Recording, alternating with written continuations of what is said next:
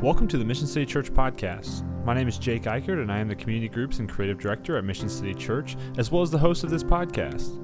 Each week, you can find full-length sermons, 5-minute sermon breakdowns, and inspiring conversations with guests about discipleship, current events, local outreach, and more.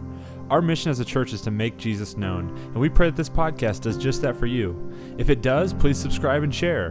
But for now, please enjoy this episode of the Mission City Church podcast.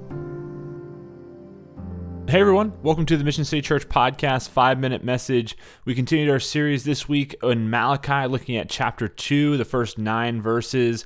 And the big idea here, something that you need to understand before we jump into the message, is that we are a royal priesthood. I spent some time in the beginning of the message just making sure that we were all on the same page about this.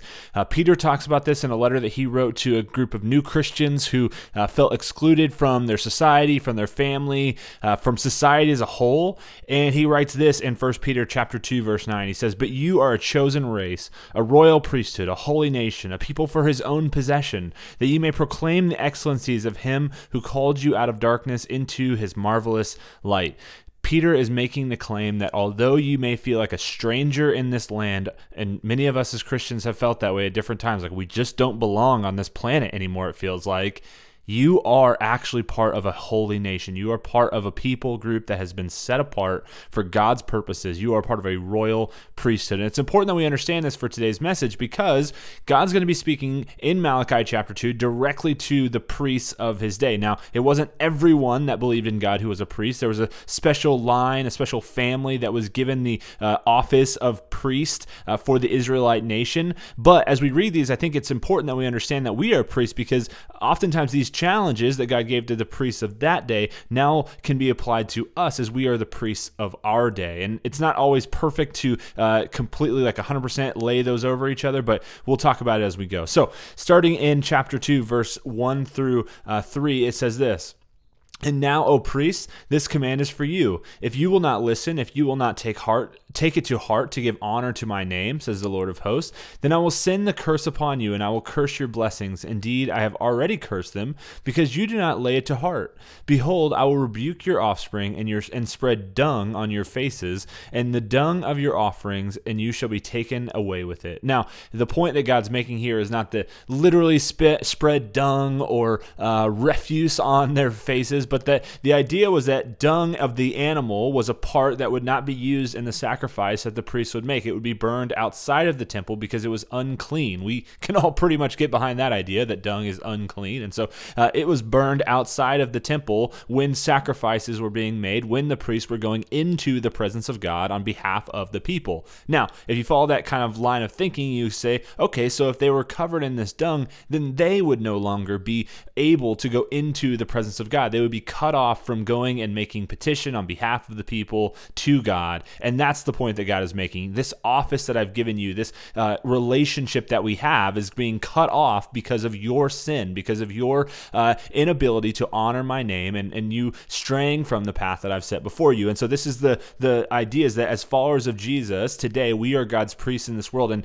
when we honor him, we share in his presence and go into his presence on behalf of the world. But when we dishonor him, it creates relational strife between us. Now, as he's going to continue here in Malachi chapter 2, verse 4, it says, "So shall you know that I have sent this command to you, not my covenant with Levi may stand, says the Lord of hosts. My covenant with him was one of life and peace, and I gave them to him. It was a covenant of fear, and he feared me. He stood in awe of my name. True instruction was in his mouth, and no wrong was found on his lips. He walked with me in peace and uprightness, and he turned many from iniquity." See, God desires his priests to give him reverence and to honor him and to teach truths. When we do this, good things happen. We turn others from their sin. We create pockets of heaven on this earth. We go on behalf of the others of the world to God to petition to him for peace and love and life and flourishing. And those are good things. When the priests of God do what they are supposed to do and honor him and teach good things and give him reverence and fear him in a healthy way,